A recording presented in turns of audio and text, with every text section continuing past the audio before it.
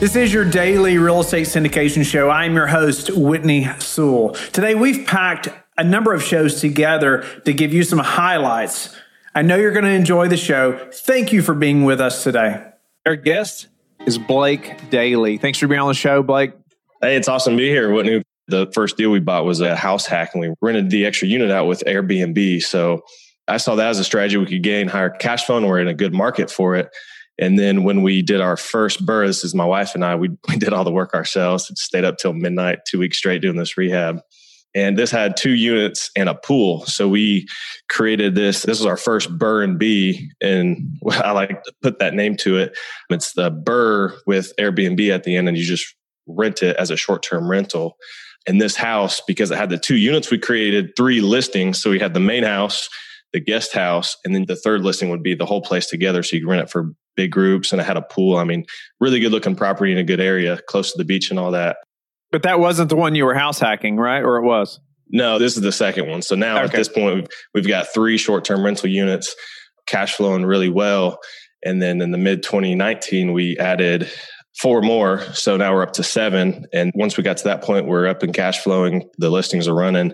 And now that is surpassed my W-2 income as a Air Force officer. So in pretty short amount of time with a low number of units, you could say 7 units and 3 long-term units right now. We're at our, financial freedom number, which has replaced my W-2 income. So congratulations, by the way. That's incredible. I mean, it is. It's incredible. It's what most are dreaming of. We all did at one time, if you're not already there. And I know that didn't come without a lot of hard work. I appreciate you saying, like, you and your wife did that first BRRRR, you did it together. And can you just shine a light into that a little bit? You and your spouse doing this together. I'm sure it wasn't always easy. Were you always on the same page? Was her vision the same as yours? Tell us a little about that. Yeah, so we were kind of opposites, and I drug her into it. During this whole time, she's been getting her doctorate. She just graduated in December with her doctorate in physical therapy. So while we were grinding to build up this portfolio, she was also grinding to get her doctorate. So, a lot of credit to her for allowing me to do this. But yeah, I think that has been a struggle and like a area of conflict for us. And we've been dealing with it better, but it's definitely just trying to support each other. And she's been great, and I should be better to support her more. But yeah, I think starting out is just showing her this vision of where we could get if we got this number of properties and got this number of cash flow and on and on and on, and just trying to show her that. But her whole thing was, I didn't go to school for real estate. So always an uphill battle, and we're still trying to figure out how to do it now. But now that we have kind of more systems in place and have the managers, it's a lot easier on us, and she can focus on her thing now as well. Yeah, no, that's awesome. I love hearing, just some of the real stories behind some of that, because I lived that myself, and my wife has just been amazingly supportive. It's been amazing. But I know you have to kind of paint that picture for the whole family. Yeah, we definitely don't deserve our wives, it sounds like. That's for sure. No doubt about that. But, house hacking and doing the first BRRRR with her, just congratulations to you both, and just making that happen. Because obviously she had nothing going on while getting her doctorate, right? She wasn't busy at all. Yeah, she had nothing but free time. Right. So how quick then did you get enough properties or close on enough deals to gain that financial freedom number? And then I want us to talk about just your path then from that to syndicating. So we closed our first deal, the first house hack, in July of 2019. And this was at the end of July, and like by the first week of August of 2020. So really 12 and a half months, whatever. We had all the properties up and running, all the new Airbnbs up and running, and cash flowing guests coming in, Airbnb payouts coming. So really 12 months. And that sounds like a short amount of time, but I can attest it was a long 12 months. There's a lot of late nights, a lot of early mornings, and a lot of work went into it, like probably 90-hour weeks. And that's not the path for everybody, but it's just what I wanted to do. And I had this goal and wanted to get there. How many units was that? In those 12 months, that was 11 units. 7 of them were short-term. 3 of them were long-term, and 1 we're living in. And then from there, we started, really kind of before that, in kind of about the time that you came on that show, like on the mastermind, it was probably March, April timeframe, kind of when COVID hit. I kind of reevaluated the business, all the time that I was doing my real estate tasks, all the time it took me to close these deals, and all the time I was spending on maintenance on all my properties across the county now. And it was just taking me a lot of time. I saw a lot of inefficiencies there. And through that, kind of had this realization that I could do less work by focusing on less transactions. And I was wholesaling as well. So, I mean, the high volume kind of stuff. And because of that, I saw commercial multifamily as a way to do less transactions, have bigger payouts, and have the time reward be more, and just economies of scale. Really, I mean, you hear that all the time in commercial multifamily. It's scalable and there's efficiencies built in. So that's where I started self-educating and putting the systems in place that once all those deals wrapped up in that August timeframe, focused a lot more time to the commercial multifamily. And that's what led me to syndicating my first deal now. Why not continue doing short-term rentals just like you've been doing since it was so successful? That's a question I've asked myself, and it's been kind of this internal conflict because I do really like the strategy, and the market that I'm in is really great for it. And I'm actually doing another one right now. I got a 8 unit that I was supposed to close on Monday, but the seller's giving me a little headache. So we're dealing with that. But this is an 8 unit in Fort Walton Beach in a good area, trying to close on that. And that's going to be 8 Airbnb units, a big B&B. That's massive when like 11 got you where you're at. And then you're going to like more than half that just in one deal. Yeah, so I'm still doing both because now for the B&Bs, and especially in the local area, I have the systems in place. I have the property manager. I have the contractors, really everything I need now. So with syndicating, my role in this deal anyway has been more of a capital raiser investor relations deal. So really, I'm not the day-to-day operator spending a bunch of time, but vetting the deal, bringing capital to it. So that's kind of allowed me to balance these two acquisitions that are really a week apart from each other now. How'd you finance all the short-term rentals? So for the short-term rentals, like I was saying, is like every way of creative finance you could think of. So we have used hard money, we've used private money, we used seller financing, really anything at our disposal. I read Brand Turner's book, the book on investing with low and no money down, and I've done like every one out of there except a loan assumption. So from the very beginning, I knew my own capital was going to be an issue. So the goal then became to find really good deals so that I could find private or hard money, one of those creative solutions, and then burr the money out, give the investors their return back. And then I'm holding on to the property with fresh debt on it that's in my name, cash flowing.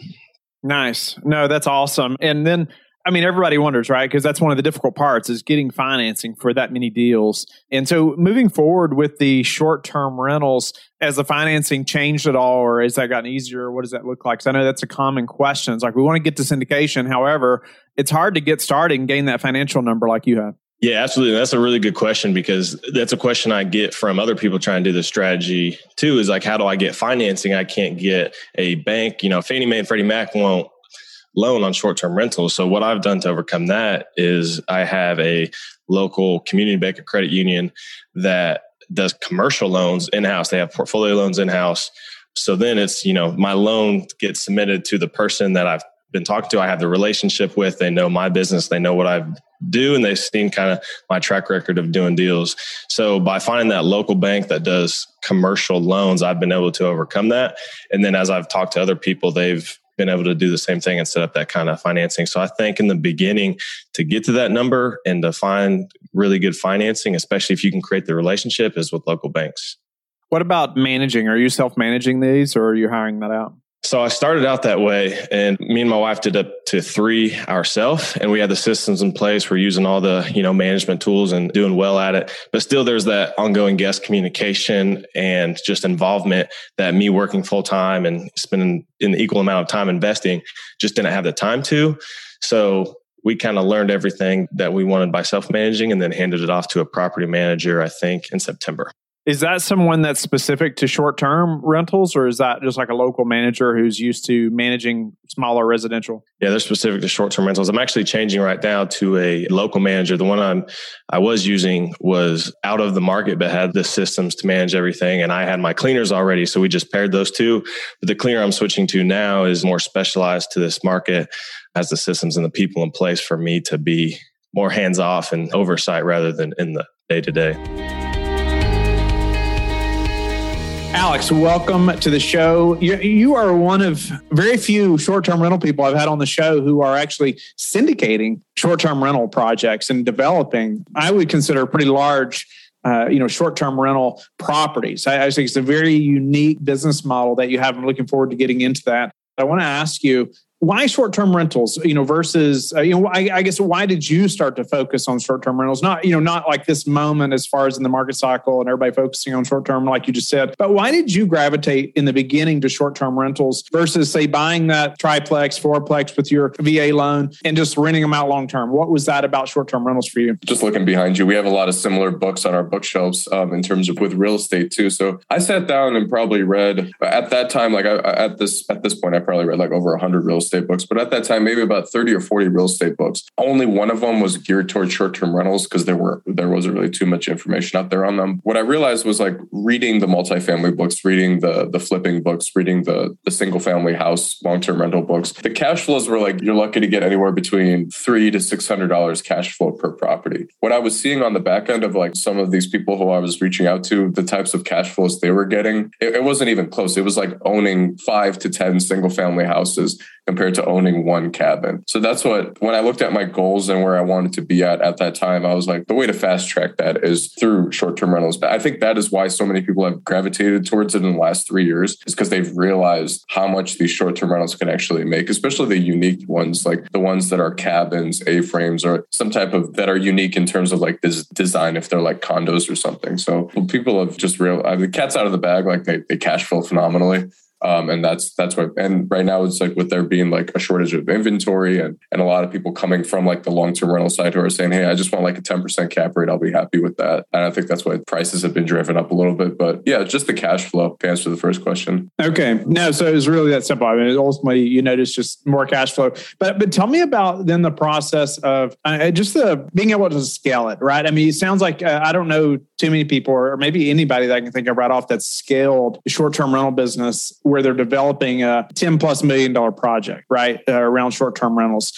Speak to, it's interesting that your first project was a development, and maybe you can start there. Maybe why was the first project a development, and how did you know that was something you could tackle to where you're and then move into scaling to syndicating these same types of deals? Yeah, I didn't want to purchase a property that was just a normal house that I could just put on the short-term rental sites, which still do pretty well right now. And all the properties that were either cabins or something unique about them that would do well as a short-term rental, they were just way too expensive compared to, I had a builder friend who ended up building my first project. We had like just figured out like price per square foot and everything. Our first project was an A-frame, and it was like a 900 square foot A-frame that grossed like 81,000 last year and then netted like 50 grand. That's sort of why I gravitated towards the development side, was that it was like at the time we could build them cheaper. And even right now, it's obviously things have gotten way more expensive with COVID and stuff, with like both labor and cost of materials, but there's no inventory for short-term rentals right now, at least in the hot market. So it still makes sense to develop the short-term rentals over just purchasing. So did you, like even that first project or even to now, but especially that first one, how did you know or have confidence in what the land was, the value of the land was, and to that, knowing that, hey, we can go build something, with things that are happening with materials and material costs or shortages, where did that confidence come from to say, you know what, I am going to buy this land and we're going to move forward with developing this? Yeah, so my first one was around like 2017, when I started looking for the land. I leaned pretty heavily on my real estate agent and this is what I always tell people, is figure out like what an acre goes for in your area. We're developing in more rural areas, maybe about 15, 20 minutes away from the city, but we also live in an area that people are used to driving. So like it's a drive-in city, our airport's not really that big. So they're comfortable making that drive, especially like we're known for like hiking trails and waterfalls and stuff. So people are used to driving 45 minutes to an hour to even get to these locations. Figuring out price per acre is a big thing, starting off, and then figuring out like price per square foot with your builder. From there, just I keep saying unique properties, but like unique properties is what's going to market your property very easily on the short-term rental side. So I say Instagrammable properties is what you want. Like people who are excited to stay in your house, where it's not just a place that they're sleeping, where the property is an experience in and itself outside of like the city that they're visiting to. Nice. That's something to think about right there. Instagrammable property, but the unique property experience, I like that, versus just the surrounding, the things that you can't change really. You can change that property. You mentioned you started driving around, you're looking at 30, 40 properties or more, just to buy one, but there's really this best use of time issue, right? What is the best use of time? How did that change? Like, how did you change that to where you're not driving around looking at 50 properties to buy one? What happened there? One was, I got real estate development mentor to sort of help me really focus in on what my goals need to be or where I need to be, or what I need to be doing right now to where I need to be at maybe in a couple of years. When you start purchasing some of these larger parcels, there aren't as many of those on the market as say like maybe 1 to 5 acres.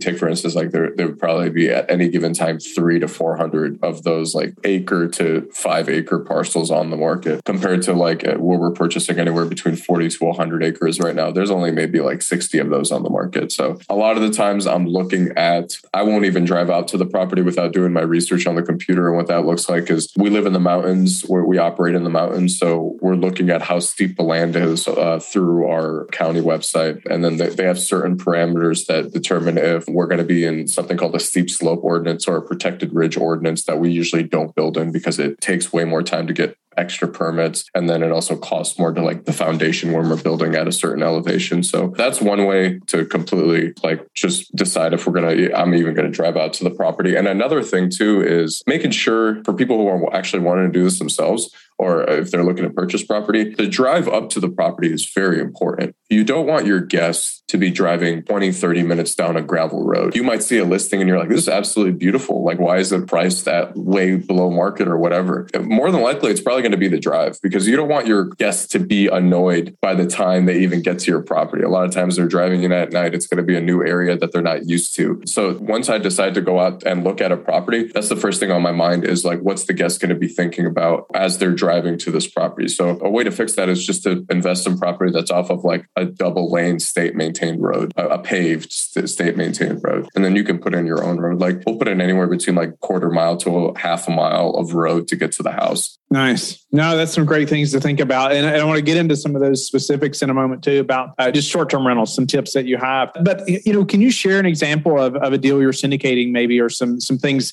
that to consider? Maybe the listeners thinking about syndicating, some type of short-term rental, or this is intriguing them. Speak to maybe a current project or a past project that you syndicated, and what that looks like, the type of land maybe in the, what type of buildings are you putting on there, homes, or, what are you building? For the people who are listening, just under like on the syndication side and raising money for development in general, like just understanding that there is more risk involved, like especially with coming out of COVID now, or at least like things settling down a little bit where like things can go wrong. Like there is more risk there, but there is more reward. That's why we're doing what we're doing. But when it comes to the syndication side, we're raising the capital just like a normal syndication. And I've leaned pretty heavily on the multifamily model to establish what we're doing here. Our very first, larger joint venture that we did was $2 million project, 6 cabins right next to each other, and where the investors had put up almost all the capital. And it was just a trust thing. Just with multifamily or anything, it's just making sure that your investors trust you, that even if they're accredited, just making sure that they understand the process up front. You need to understand the process.